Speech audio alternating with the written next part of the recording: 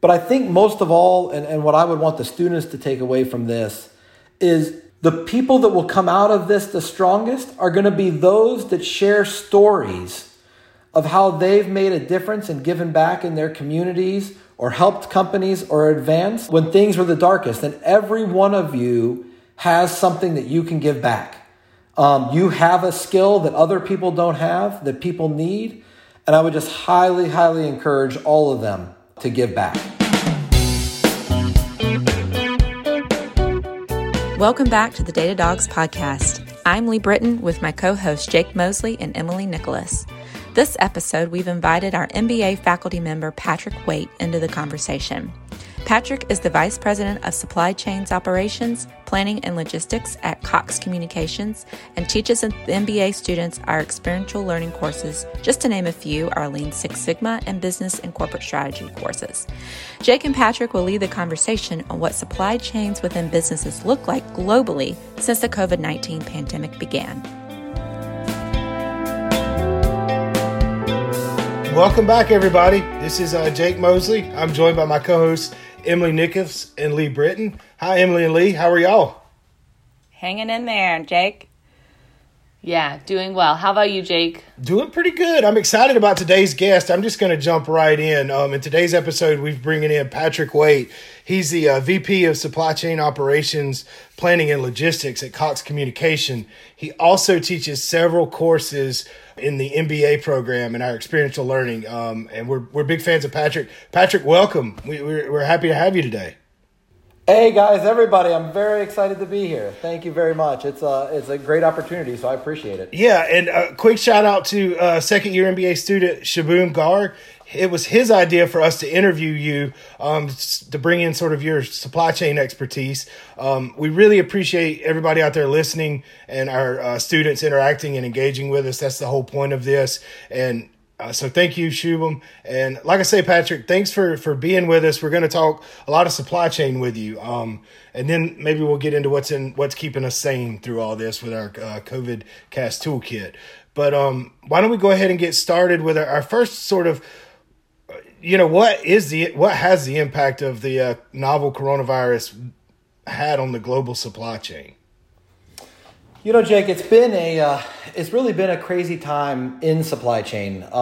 Supply chain is one of these types of groups that is usually in the background. No one ever sees supply chain, thinks about supply chain.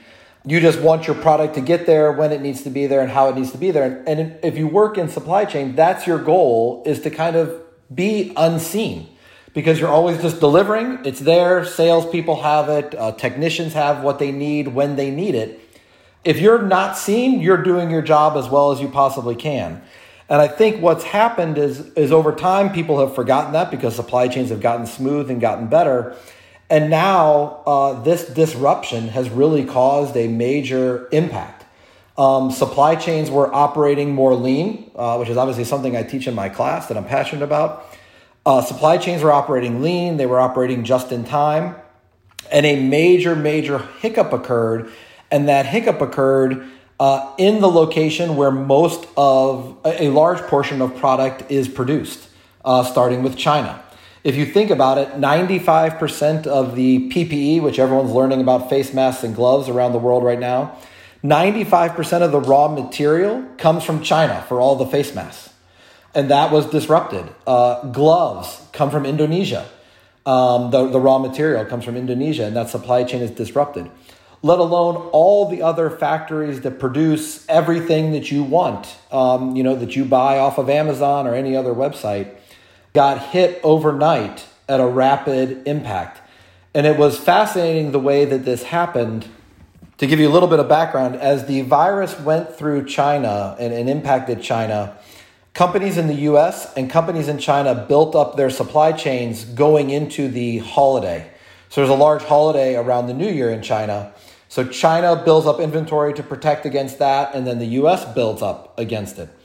So things felt okay for a longer time in the US because there was these two buffers of product that usually wouldn't have existed.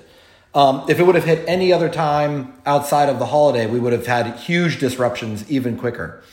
But these disruptions have really impacted and made organizations sit back and realize how critical supply chain is and how important it is. But around the world, the food chain is impacted, products are impacted, and most importantly, people are impacted, and the health of people are impacted. It has really been a awakening for people to really realize that supply chains are a critical business function. And I think you're going to see that now for many years to come. And I know you touched on this a little bit, but try to give us a sense of how disruptive this has been. Is there an example from work of kind of bring it to life for us even more? I mean, we do see the PPE shortages and things like that, but maybe you could give us an example of a specific challenge that you faced within when the supply chain broke down. Yeah, I can give you a couple of examples, Jake. One is, as you've highlighted, I work for Cox Communications, and all communications, but especially Cox, are focused on giving back to our markets and giving back to our customers and things like that. And the government came out and asked all of the telecommunications companies to help out with students needing to work from home and things like that. So they created what's called Compete to Connect, which means we try to help lower income families that may be struggling at this time to get them internet and things like that. We saw tremendous runs on this. We saw volume that we would do in a month occur in a week. So we saw tremendous demand for the product, which is great because we're helping families and doing all the right things. But we didn't have that kind of inventory sitting around to have modems and cable boxes and different things just sitting for people. We try to operate with an efficient inventory level. So we had to hurry up and scramble to find more product to get things. But then you need to rely on China and different areas where that product is made. So we had huge impacts. We saw our self-install volume go from 50% to 98% overnight. Right? People didn't want technicians in their homes necessarily for good reasons. So we saw huge demands then onto UPS and getting products out the door, just things that we weren't prepared for. And we fell behind. We fell behind by a couple of days getting product out to our customers, which is something that I never want to have happen. But, we were able to turn it around and get it fixed and with a couple of ingenuity and some different ideas, turn it around. So I think that's one fundamental area. The other one is PPE. And again, I think everyone's seeing PPE as an issue, but if you think about it, if I can't keep my technicians safe to go into the home, they can't do their job. And if they can't do their job, we maybe can't deliver internet service or 911 service and different things like that. So we need to ensure that our employees are safe. And there was a mad scramble for masks, gloves. We did everything. I ran to Costco and was able to convince them to sell me 10,000 gloves in one purchase, even though they were only trying to do one box per person. I explained some of the critical nature of our work. I had employees go to nail salons and buy up their masks as they closed because they all used masks. So we did that. And then I think what I'm most proud of through this whole experience, AWS Distillery here in Atlanta saw their business obviously drastically get hit. And we had some friends that knew them through Cox, and they reached out and said, listen, what could we do? We think we could move our production over to hand sanitizer. But we don't know, we can't figure it out. We don't exactly have capital. We're a rather small company. We were able to give them capital to create some samples and get ready. And they're now producing a large portion of all of the hand sanitizer for Cox. And we are fortunate, I'm fortunate enough to work for a company that loves to give back. So actually, for every gallon of hand sanitizer that we buy from them, they are donating a half a gallon to Children's Hospital or different healthcare providers across the United States, predominantly in the Atlanta area.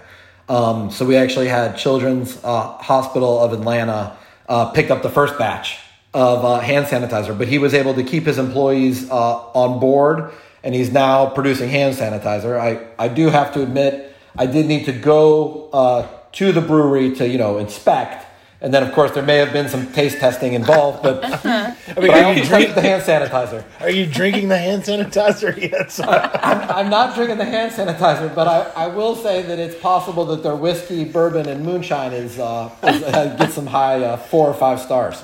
That's fantastic. Well, great story. Thanks for sharing. It reminds me here locally, Creature Comforts, the brewery, has put out Creature. I think they call it Clean Creature. But part of what they say in that is it's helped them keep their employees working, and the folks here in Athens are buying the hand sanitizer. But your story is on a much greater scale, man. Stuff like that just makes me feel better about where we're headed. So. Awesome. Yeah. It's about people coming together to do that. So I think that's the right thing. And now more than ever, we need to be giving back to people, and helping that. And especially those that are in a positive situation. There's a lot of people in a negative situation. So I think it's about how you help them out. Awesome. Well, our next question is, could you talk maybe about which industries have been hit hardest or most severely by this? Yeah. I think you see it on TV all the time.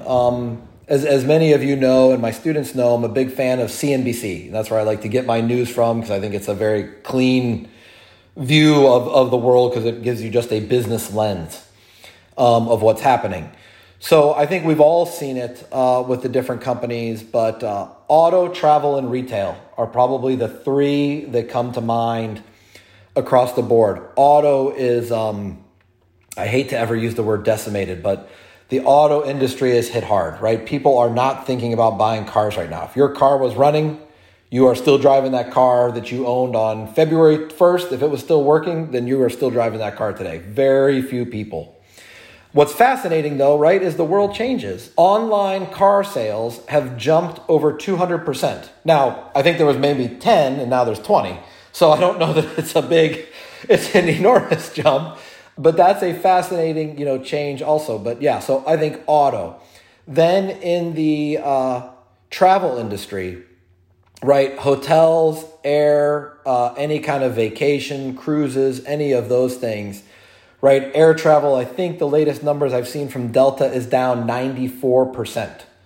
So think about planes. As you guys know, I travel a lot. Planes were full, right? They were oversold. They were packed. I was sitting in middle seats. I was not happy. They were just packed. And now think about it. There's 12 people on a plane, 15 people on a plane. It's crazy. And the airline industry is just faced with tremendous challenges of how will you get people back in the seats?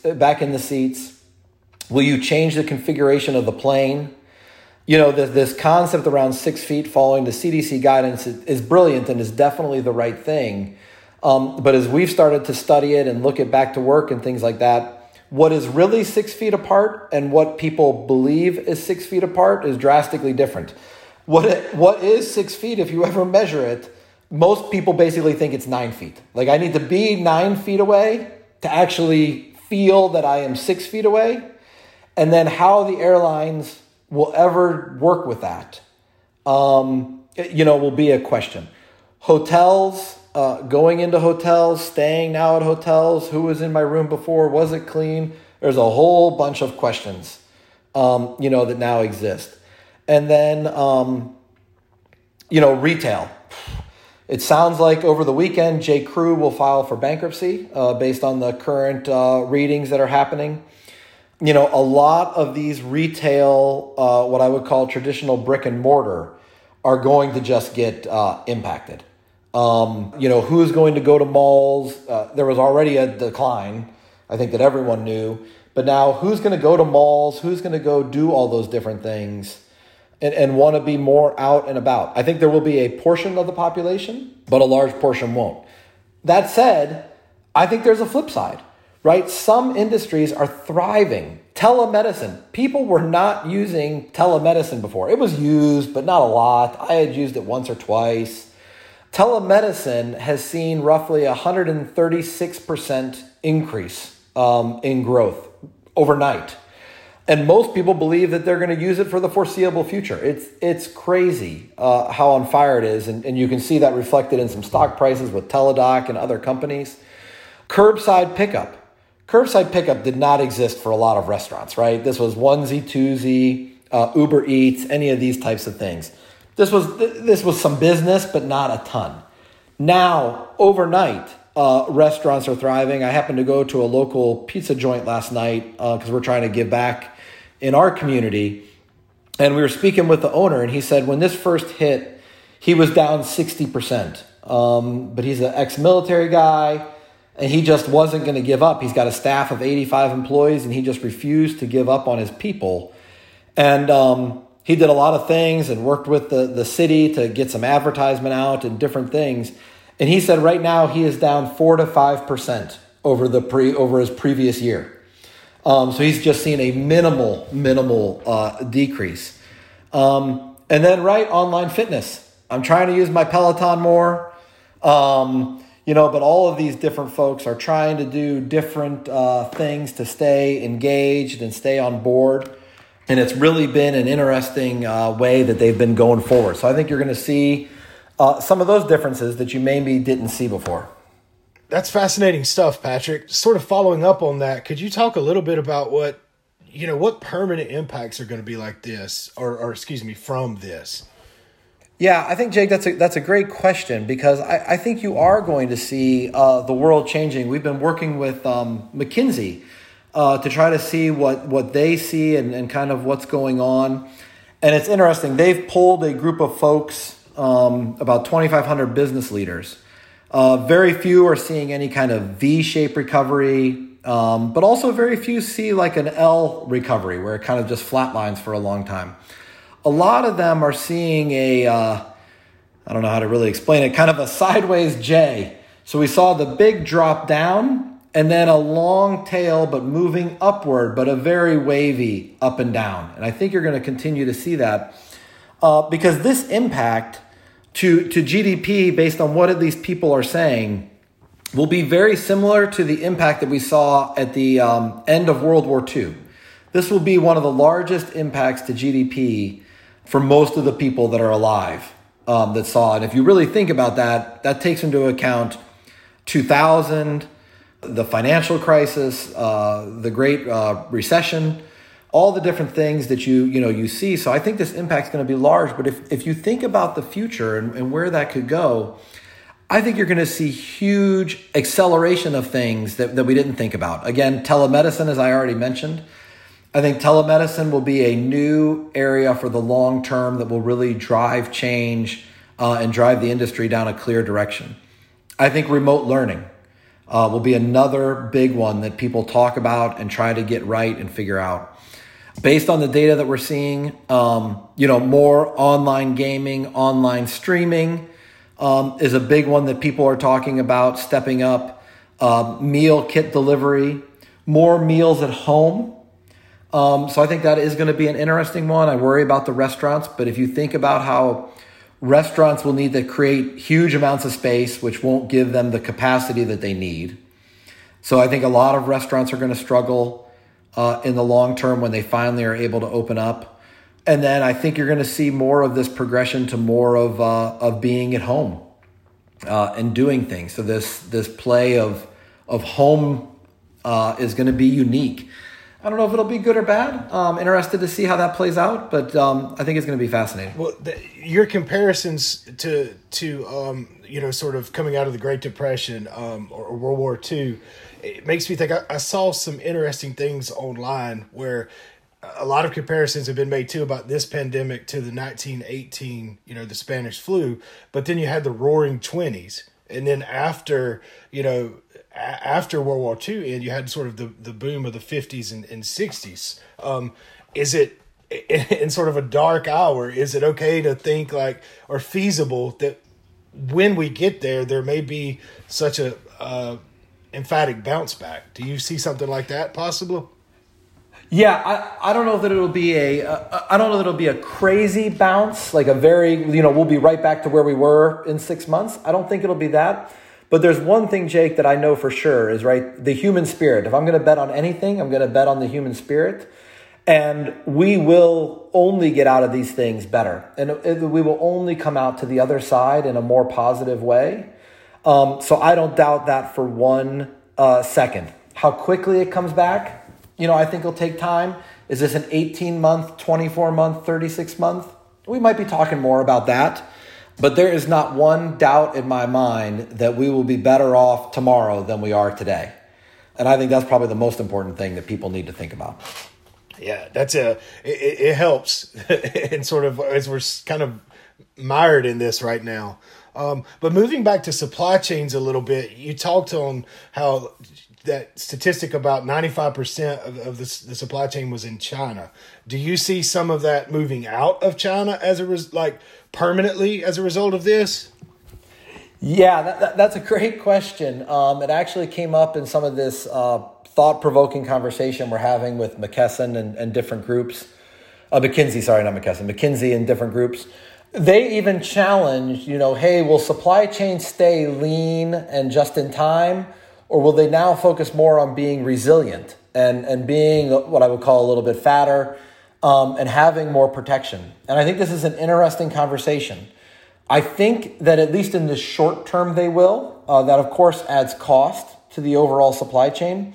But you could see where you have a supply in China and then you pick another low-cost country, is what we call it, but another low-cost country to operate in where you have redundant production and capability.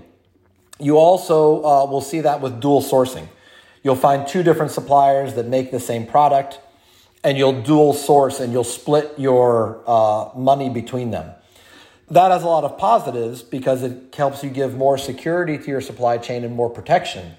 The downside, of course, is that's more expensive. Giving all of my sourcing and all of my dollars to one company will further drive down cost. If I then only give two companies half of that, they will charge me a little bit more.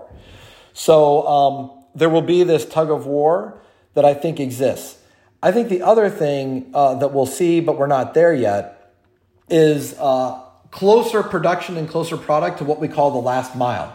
So you can see Amazon is going around purchasing a lot of warehouses and trying to create more space. That's partly because of their business is exploding. But second, the closer they can get to that last mile and deliver same day, next day, only makes their life a little bit easier to stop customers from going to other places. So I think you're going to see questions about potentially producing in the U.S. To try to accommodate some of that. 10 years from now, 15 years from now, with 3D printing and some of the other technologies that still have a ways to go.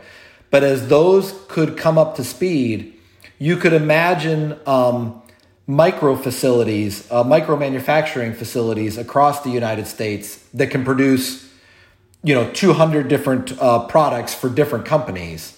And much like you see some of these, what they call these ghost restaurants that exist, where you see one restaurant that produces McDonald's food and Burger King's food and several different restaurants, and the Uber drivers show up there, grab the four or five different things, and then go make one delivery. I think you could see manufacturing eventually go down that, where one manufacturer makes Nike, Adidas, and Reebok, and they're making it in one plant and they just kind of issue it out. That's fascinating because that sort of leads into another question. You're kind of already there, but do you see major changes in business models, coming out of this? And it sounds like, you just gave great examples. Yeah, I think there are a ton of major changes that are happening. And I think there's not only changes to the business model, but I think it's going to be changes in the ways companies operate. All companies are on fast forward, and I find it fascinating. I love it. But I find it fascinating. And what I mean by that is ideas that would have taken 6 months or a year to think about and figure out and really vet in this new environment where you're not face to face and you can't always touch the product and figure it out. You're bringing it down to 3 or 4 meetings and saying, what do we do? And some great examples from my industry are, we've had a box to ship to customers for a long time, and it hasn't been as environmentally friendly as we would have liked, and we were working on different ideas and things like that, but we were probably not going to launch it till the end of the year was kind of our plan. We got together, we were seeing constraints for materials, especially cardboard across the industry right now. We started to see some constraints. We were able to get the EcoBox up, and it was already delivered within 30 days. So something that we would have planned to wait a year to really figure out and set everything in motion properly, we launched it in 30 days. We wanted to provide opportunities for our UPS folks for people to deliver to UPS and be able to get to our customer service needs quicker. So we've created opportunities like that as well. That's fascinating. It reminds me, Dr. Sutherland teaches innovative business projects in the program, and one day he had a innovation exec from Chick-fil-A come in, and it was funny that when I know nobody's probably been in Chick-fil-A for a while, but the thing that they give you when you order at the counter that they put your sauces or your condiments in and you take to your table, it took them 5 years to get that. Like, it was his story. 5 years of them tweaking and adjusting it. And the best part was, like, when they put it in the stores, they didn't envision storing it. It was a worker in Chick-fil-A that turned it over and started putting stuff in there. And they were like, oh, wow, okay. But that took 5 years. So that's an encouraging thing to see. We're moving faster with innovation. We are. I mean, we are going to move fast with innovation. And a lot of these things that we've talked about, the digital economy, delivering faster, having more video conferencing becoming more normal. I mean, I think one of the other ones that I'm most proud about for Cox is we've actually created a virtual tech. So what we have is we're dropping self-install products off. And to some of our customers that may struggle with technology, like Emily likes to make fun of me and struggling with technology, for some of our customers that may have some challenges with technology, we actually have an interactive app where the customer gets a text, they click on a link, their camera opens up, and they're able to show a technician who's sitting at home what they're going through, what they're trying to hook up, which wire goes where, and they're showing them, and the tech is talking back to them, telling, no, grab the wire here, put this here. And they're basically having a Zoom, meeting through the app to help that customer get up and running. And I think we were able to launch that in like 22 days. That's amazing, because it sort of leads into my next question of, like, what's going to be our new normal and the role technology is going to play in it? Like, are we going to be going to the office less? Are we going to be doing more Zoom meetings? Yeah, that's a great question. I'm on some of the back to work, we don't call it back to work, back to the office conversations, because I think we're all working. If not, we're probably working more than we ever were. The back to the office, and it's a really good question. You'll see that Amazon just published that they're not going to go back into their offices until October 2nd. Facebook and Microsoft have said they're not going to have any large meetings until the middle of 2021. Wow. So I think there's a lot of questions about how and when we're going to go back to the office and how that's going to work. I think there's lots of open questions. But if I think about what the new normal is going to be, one that always makes me laugh, my wife is a germaphobe, but right, cleanliness, believe it or not, is going to get more important. Yeah, it's a good feature right now. Yeah, exactly. But cleanliness is going to be way on the up and up, which I think is good. I'm not going to complain about that. But keeping things clean, ensuring they're clean, and doing all that is going to be a critical conversation going forward. I think the tracking and tracing of products is going to be fascinating. Where your product went through the supply chain, especially the food supply chain. What did it touch? Where did it go? I think are going to be fascinating conversations as well going into the future. I think social distancing is going to also be probably part of our new norm, and then accompanied from work from home, which if you think about it is going to add some challenges. And what I mean by that is if you think in the future for some period of time, some smaller workforce will be back in offices. If that's 50% of the employees go back, 60%, 30%, whatever the number is, a large portion are now still going to be work from home. And how are you going to keep those folks that are working from home versus those that are in the buildings on equal footing, right? Because they're going to be at potentially a disadvantage if you have 3 people in a room meeting face to face and 2 people sitting on Skype or Teams or Zoom. It's just harder for those people that are not in the room.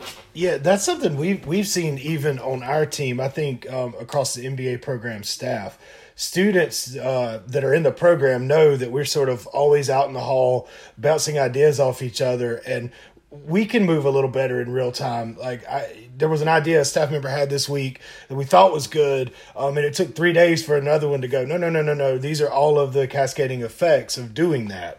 And that would have happened in 5 minutes if we were in the office together. So that's a fascinating point you bring up too. So. Yeah, and that concerns me because that will have some delays. So I think, there is going to be questions like that. And then I think there's going to be less physical interaction. Cox is a big hugging company. Everybody hugs each other. It's a very caring company, and we care about our employees and our customers and those types of things. But I think that's going to change, right? Even when you've started to now venture out a little bit more and go see one of your friends or do different things, did you hug them? Did you just fist bump? Did you just hit elbows? Like, what did you do? And then think about that going forward. I think that's going to be interesting how that happens. So I think technology, though, is going to now play a tremendous role in everything that we do going forward, which I think will be good because it will help with understanding what happened, why decisions were made, and how it went forward. But an over-reliance on technology versus that human interaction, I think, could have some negative impacts. I think one that's interesting that I'm trying to figure out how to overcome is strategic conversations. How do you have a strategic conversation to try to change the direction of your business over Teams? Like, don't you need to whiteboard, really be looking someone in the eye, understanding? It's going to be difficult, not impossible, but just more difficult to make strategic business decisions that change things. And, for the last 3 months, it's been fine for companies because it's been more tactical and more reactionary. But companies are now starting to adjust to this new normal and understand. And I think the strategic question is going to be the next question, because I think everyone knows they need to pivot, but they're trying to figure out, how do I pivot? How do I have a real strategic conversation? And trying to do that over Zoom and read. Yeah.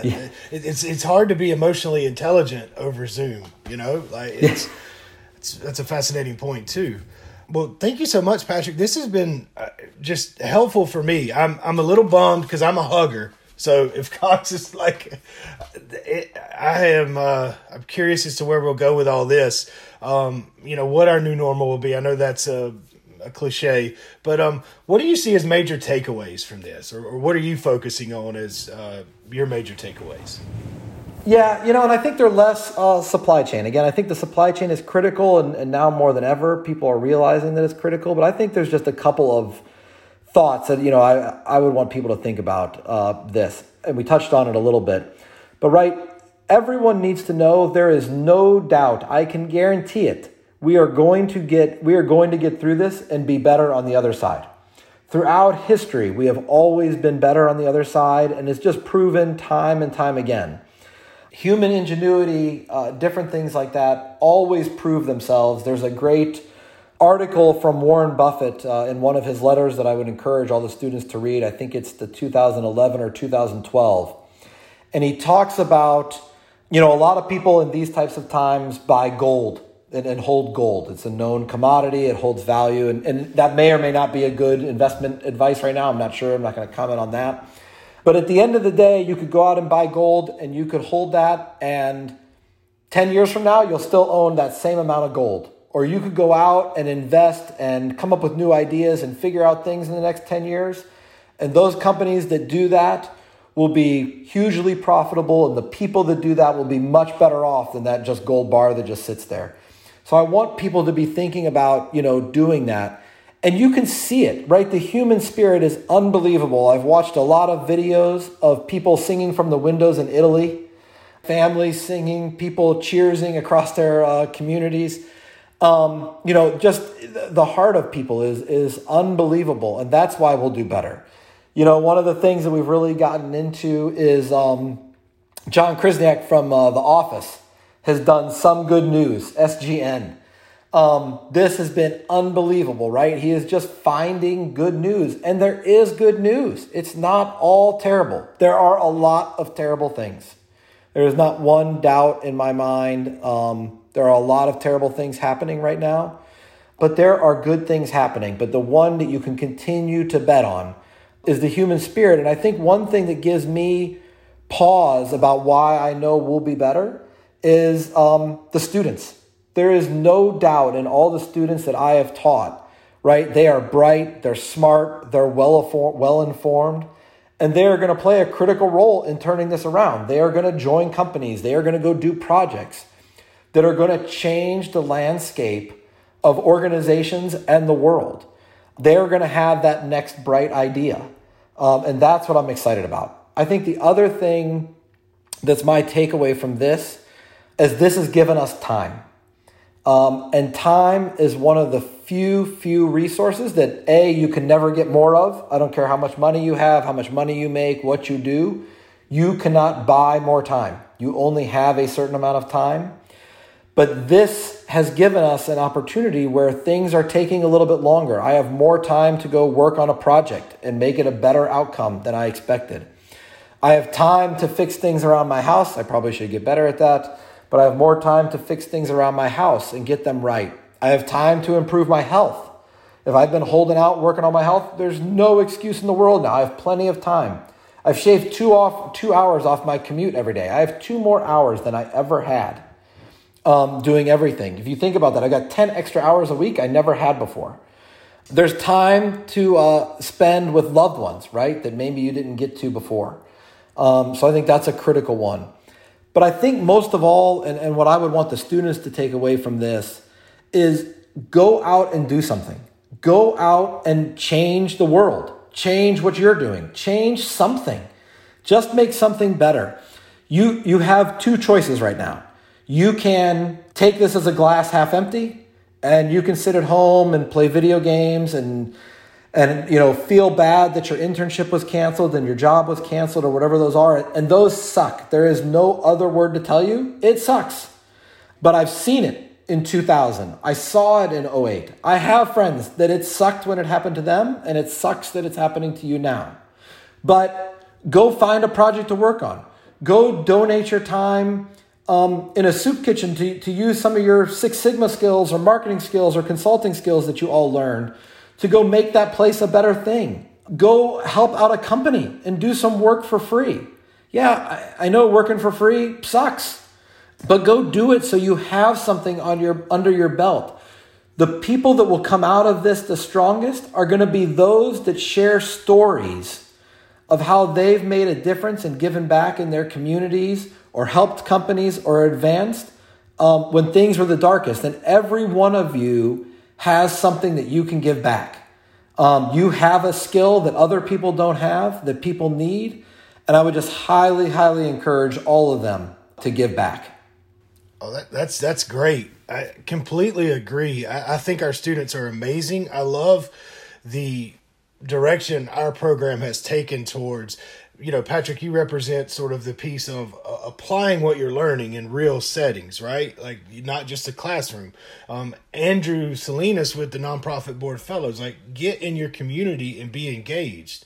And so now this is a great time to kind of combine both of those things. The MBA skill set, the MSBA analytics skill set, those are in high demand in anywhere. So thank you for encouraging our students. No, of course, Jake. I mean, and there's just no doubt. They're just all so bright and can do so much. They're just. I just can't wait to see what they do and how they change the world. I mean, me too. We've talked about this in our season 2, but how thankful we are for all of the hard work that our STEM MBAs, our full-time MBAs, and our MSBAs have put in the program. But also with all these capstones they've kept going during this trying time, online learning, and now they've got finals. So we understand there's a lot on your plate, but thanks for the pep talk, Patrick. I needed it for sure, and I hope it's helpful for the students. And thanks again for joining us. The insight you shared on the supply chain was really great. So now I guess we'll kind of end it. You've got us on a pretty high note, so thank you for that. But we try to also end by talking about what's in we call it our COVID cast or our COVID toolkit. So Patrick, since you're our guest, we'll let you go first. What when you have some free time, what is helping you sort of stay sane during this time? Okay, I've got a lot, Jake, in my toolkit. I got to be honest. As the students will know, I've of course got a lot. I think the first one is, right, you got to have the dress shirt and the pajama pants. That is the key. You'd be surprised. I look very professional from the waist up. Luckily, I have never been asked to stand up in a meeting. I'm trying to be more focused on fitness. So right now, as we speak, I'm sitting on a yoga ball. I heard if I sit on a yoga ball, it will give me a six-pack. Currently, I'm in pretty good shape on my keg, but I'm hoping to get to a six-pack eventually there. We've been doing a lot of puzzles with the kids. I pulled out a puzzle that I got in 1982 of E.T. It's missing 4 pieces, which apparently as a child I rebuilt and colored. But it's been a fascinating one to do, so that's been a lot of fun. You know, Tucker beer and some Angel's Envy rye have also been a little bit in my toolkit, right. I must be honest. And lots of episodes of The Office. My kids are getting into The Office, and it's been a lot of fun. But I would say probably the most important thing in my toolkit is my family. They have been here. They have driven me crazy. Right, but having them pop in on work calls is fascinating. Most people are dealing with it when they pop in on a work call. I will say, for anybody that's struggling, that's having kids pop in on a work call and things like that, I have found when they are doing a school call, if you pop in the background and dance, it quickly limits the amount of time they're willing to pop in. So there is some karma to some of that. But I think, the students have been, my kids and family have been a lot of it. But I think I'd put the students in my toolkit too, right? Talking to them, wrapping up classes with them has been fun. Doing it over Zoom is clearly not the way that we wanted to end. But their spirit and their drive, and just their pure appreciation, I think, has helped me move forward. So it's really been great, Jake. That's awesome. That's what I have in my toolkit. You got a pretty robust toolkit. I like it. Mm-hmm. Yeah. Lee, I think I could see you relating to some of what Patrick was saying. Yes. Oh, man. I have my 3-year-old, almost 4-year-old, sitting next to me right now playing with paper clips as dolls. So sorry, Scott, you're going to have to, delete everything, most of what I'm recording right now. And she's speaking right now. Yeah. But I will jump in with my toolkit. And Patrick, I really like the way that you put it in a perspective of the human spirit. We live in Watkinsville, which is right outside Athens, and it's a smaller community, and my street is even smaller. And so we're checking in with our neighbors we've gotten much closer with our next door neighbors and our neighbors across the street and another neighbor that lives a few houses down. And we're texting each other every other day to see if we need anything. We see our kids playing in the street, and it's really cool. We have a bonfire pit in the back, and our next door neighbor has one. And so we do it on the weekends and just kind of, connect in that way. And my next door neighbor's a nurse, so she keeps us posted on what's going on at the hospitals. And so it's like our own little knit community that we really don't have to go outside the house or our street, so to speak, to have that kind of engagement. So they're in my toolkit this week. My family's in the toolkit this week. I think I mentioned them the first time, but I didn't really give them a shout out because it was probably one of those weeks that was like, get out of my hair. But I will recognize them this week. They deal with me and my outburst of needing alone time and quiet time, and so they just nod their heads and it's like, okay, Lee needs her own space. Mm-hmm. So that's in my toolkit. Jake, what about you? What's in yours? So for me, some of the same things, not to just repeat. Chloe Jo, my 4-year-old daughter, she's really taken a shine to the neighbor. And so she likes to talk to him from across the street. And it's just funny to watch kids grow up too, because we went to the end of the street the other day and he didn't come out. And she's like, but I want to see the neighbor. Go get him. I was like, well, he might not he might be busy. So that's sort of, we've had some of that interaction you spoke to, Lisa. That's awesome. Something I'm going to add to my toolkit is some good news. I did not realize that, I guess. So I'm going to check that out.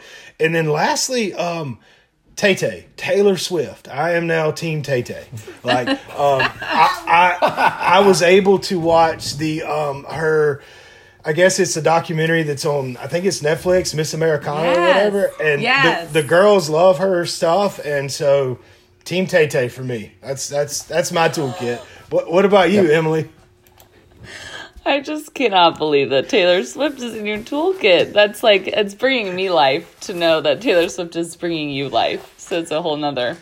Gosh, it's sweet to hear about y'all's families. I don't have kids of my own, but I have sisters who, they probably think I treat them like children sometimes. But I just really love them, and we're just good about consistently getting on the phone, and they're part of like my immediate family who I can like see and have around. So it's as little as like making plans with them.